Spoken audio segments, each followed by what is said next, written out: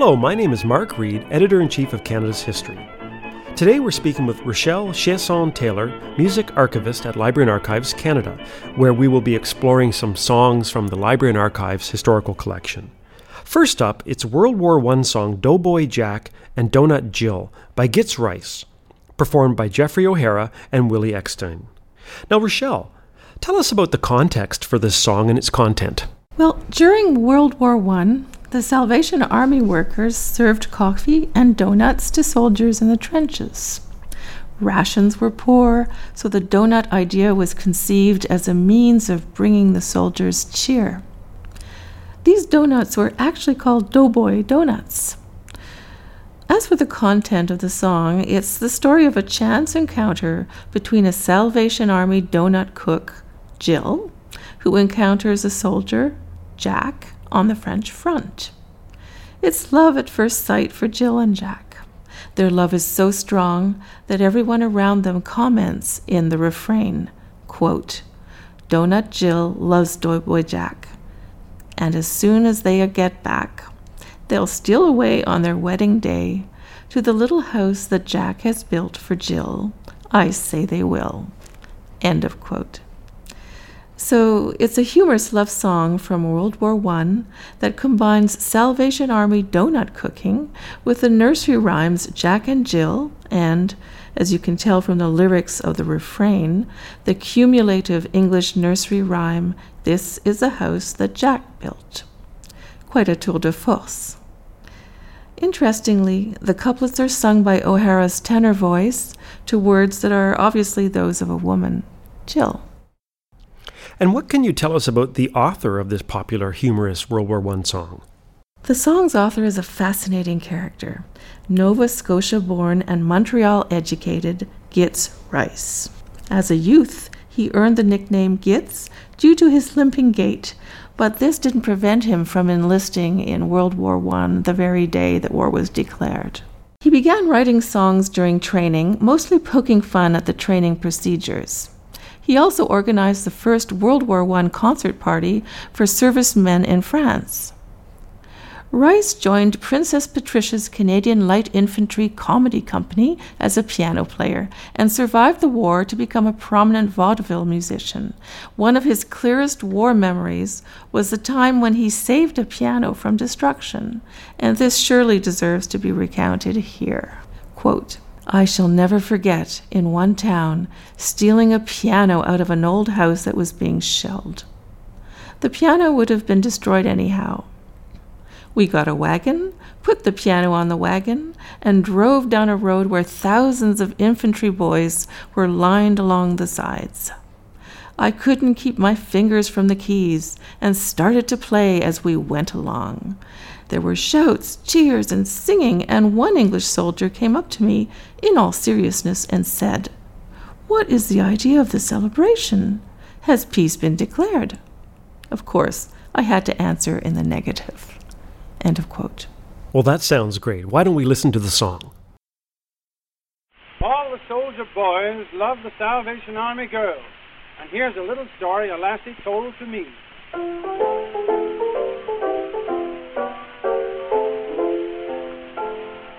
He's from the east and I'm from the west, and we met in the north of France.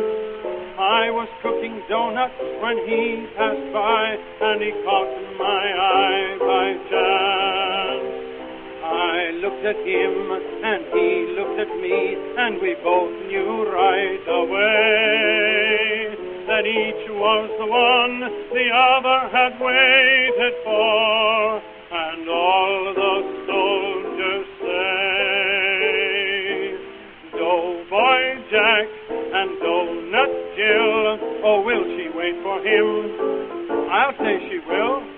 Other girls he passes by, for she's the apple of his eye. And Donut Jill loves Doughboy Jack, and just as soon as they get back, they'll steal away on their wedding day to the little house that Jack will build for Jill.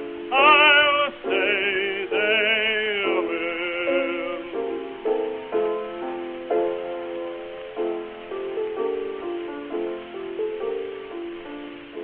most any day we'll be on our way, and we can't sail a day too soon.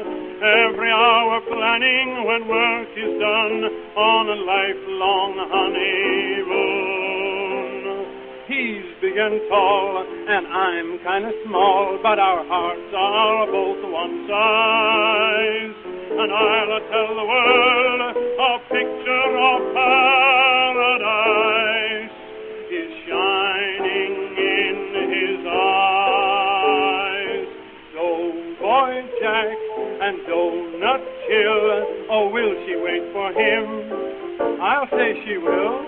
Other girls he passes by, for she's the apple of his eye. And Donut Jill loves Doughboy Jack, and just as soon as they get back, they'll steal away on their wedding day to the little house that Jack will build for Jill.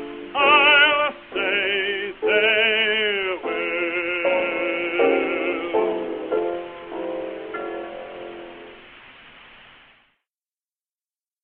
Oh, that was fantastic. Now, what can you tell me about the performers, tenor Jeffrey O'Hara and pianist Willie Eckstein? Well, both were extremely popular, gifted performers and also extremely successful. O'Hara hailed from Chatham, Ontario, and enjoyed a long and academically successful career in the United States as a songwriter, composer, singer, teacher, lecturer, army singing instructor, ethnomusicologist, pianist, and guild organizer. Montreal-born Willie Eckstein, also known as the Boy Paderewski, or simply Mr. Fingers, was, to quote the Library and Archives Virtual Gramophone website, so slight in stature that he could not serve in the army, but stood as a giant among Montreal's popular music pianists from the very earliest days of ragtime and jazz in Canada. He was refused the opportunity to serve in the armed forces because of his height, which was under 5 feet, around 150 centimeters. Music became Eckstein's contribution to the war effort. He composed songs such as Goodbye Soldier Boy, 1917, and performed at war rallies. And what can you tell me about the recording itself? Here, in short, we have a trio of supremely talented Canadian musicians whose work served the dual purpose of encouraging Canadian troops in the war effort and enriching the early recording industry with their imaginative and highly popular contributions. For O'Hara and Eckstein, this activity continued after the 2 World Wars. The song Doughboy Jack and Donut Jill was recorded on the Montreal Berliner Gramophone Company label around 1919. It is a 78 RPM, 10-inch monaural sound disc. Any final thoughts? Well, the First World War was a time of great international conflict, but also the source of a great quantity of popular patriotic songs written by Canadians. In the face of hardship, it is often human nature to respond with humor and levity. A prime example of laughter, hope, and imagination in the midst of despair and adversity is the song Doughboy Jack and Donut Jill by Gitz Rice, performed by tenor Jeffrey O'Hara and pianist Willie Eckstein. The song also revives an interesting detail of the war effort, the Salvation Army Donut Campaign. It also references 2 nursery rhymes that must have been highly popular at the time and evidently still are. This song can thus be taken as a witness of cultural context and wartime practices, combined with a humorous narrative of hope and of better days ahead.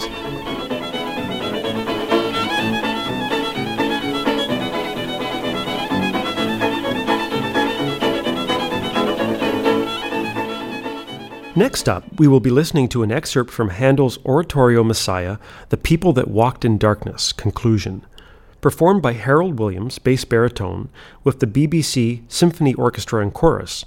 It was conducted by Sir Thomas Beecham. Rochelle, this is an interesting example of how a monumental work of the Baroque era, George Friedrich Handel's Messiah, was issued on 36 separate 78 RPM 12-inch discs, of which this aria is the 11th. What else can you tell us? Yes, well, that and many other things about this recording are very interesting. The concluding section of this number from Handel's Messiah, which was composed in 1741, is part of a historic performance of the full oratorio by the BBC Symphony Orchestra and BBC Symphony Chorus, conducted by Thomas Beecham. It was made in 1927, during the period between the two Great Wars, but has enjoyed an astounding longevity and is still being reissued today.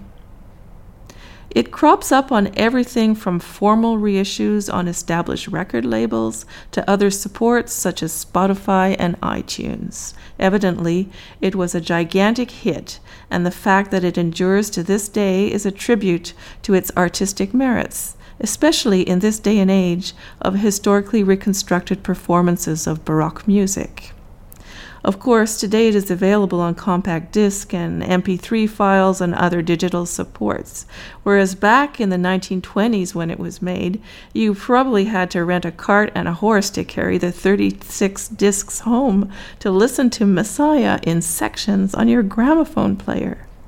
Listening to music could be rather an elaborate thing compared to today. You're not kidding. Now, this excerpt is from a recording made in London, England, performed by a British orchestra and conductor, sung by an Australian baritone, and manufactured by the Columbia Phonograph Company in New York. Is there anything Canadian about it? Well, there are in fact many relationships between this recording and Canada.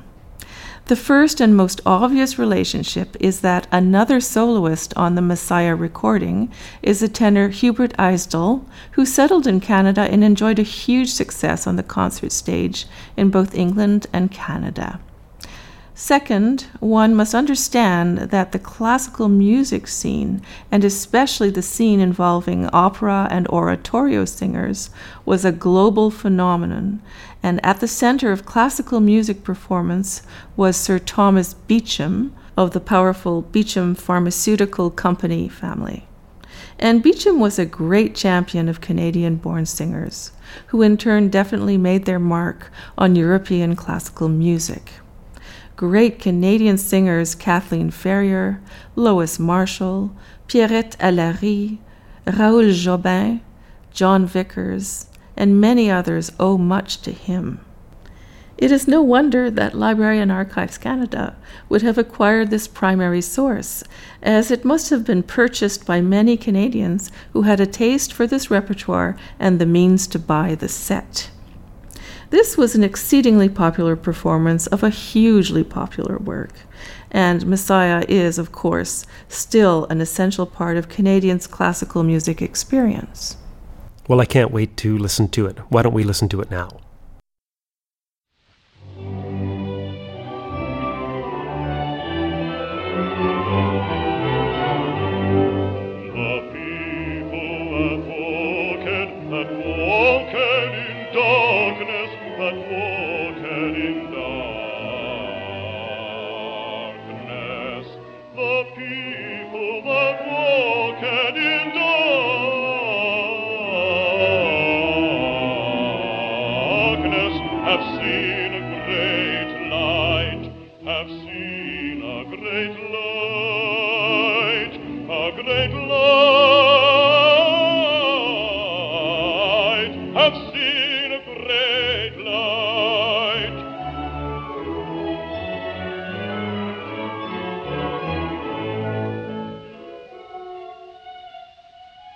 And they that dwell in the land of the shadow of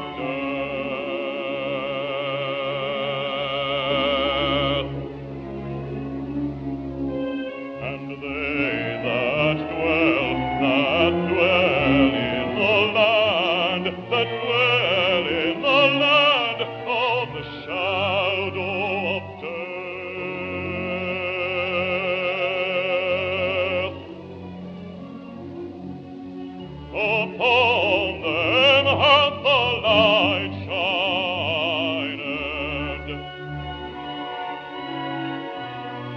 and they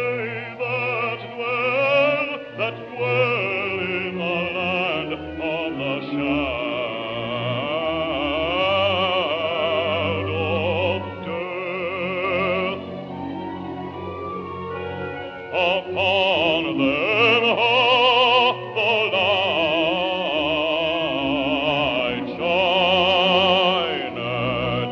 upon them hath the light shined.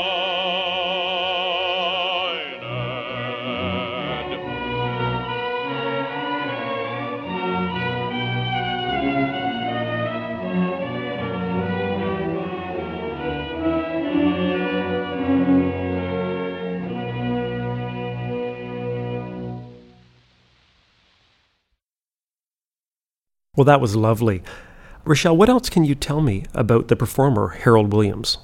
Like many gifted singers, both classical and popular in this period, Harold Williams' singing talent was brought to the public notice, perhaps paradoxically so, through the First World War effort. When Williams sailed in the Argyllshire in May 1916 as a corporal in the 19th Field Ambulance Unit, he also entertained mates with vigorous ballads. He saw action in France and Belgium, and along the way was transferred, no doubt because of his talent and charisma, to the Australian Army Entertainment Unit, Anzac Coves.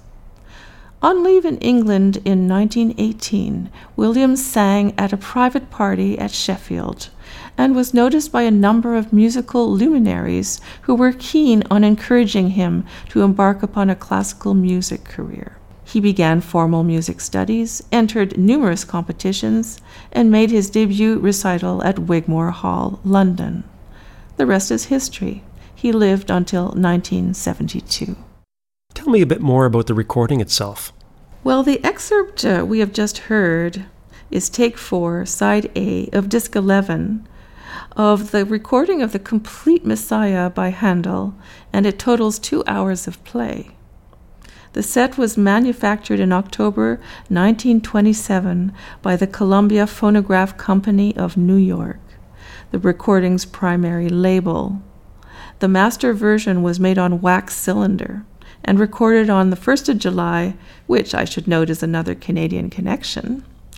So 1st of July 1927 in London, England, featuring Sir Thomas Beecham, and as we said, conducting the BBC Orchestra and Choir. The other soloists are soprano Dora Labatte, alto Muriel Brunskill, tenor Hubert Eisdell, and of course our baritone Harold Williams. The excerpt is from the bass area of Part 1, Scene 3, Number 11, entitled "The People That Walked in Darkness Have Seen a Great Light." That's the full title. The performance on this excerpt is a fine example of the aesthetic approach to Handel's masterpiece in the earlier 20th century. The phrasing is seamless, the timbre smooth and mellifluous, the tempo regular, and the balance between voice and orchestra definitely favoring the voice while showcasing the orchestra in tutti passages. The performance would have been considered as cutting edge at the time the recording was released, and given Messiah's popularity, would have been the subject of much enthusiasm, debate, and interest in many middle to upper-class Canadian households during the interwar period. Well, thanks so much for taking the time to speak with us today. It's indeed my pleasure. Sounds Like History is an exploration of the virtual gramophone collection and was produced by Canada's History Society in collaboration with Library and Archives Canada. Learn more at canadashistory.ca.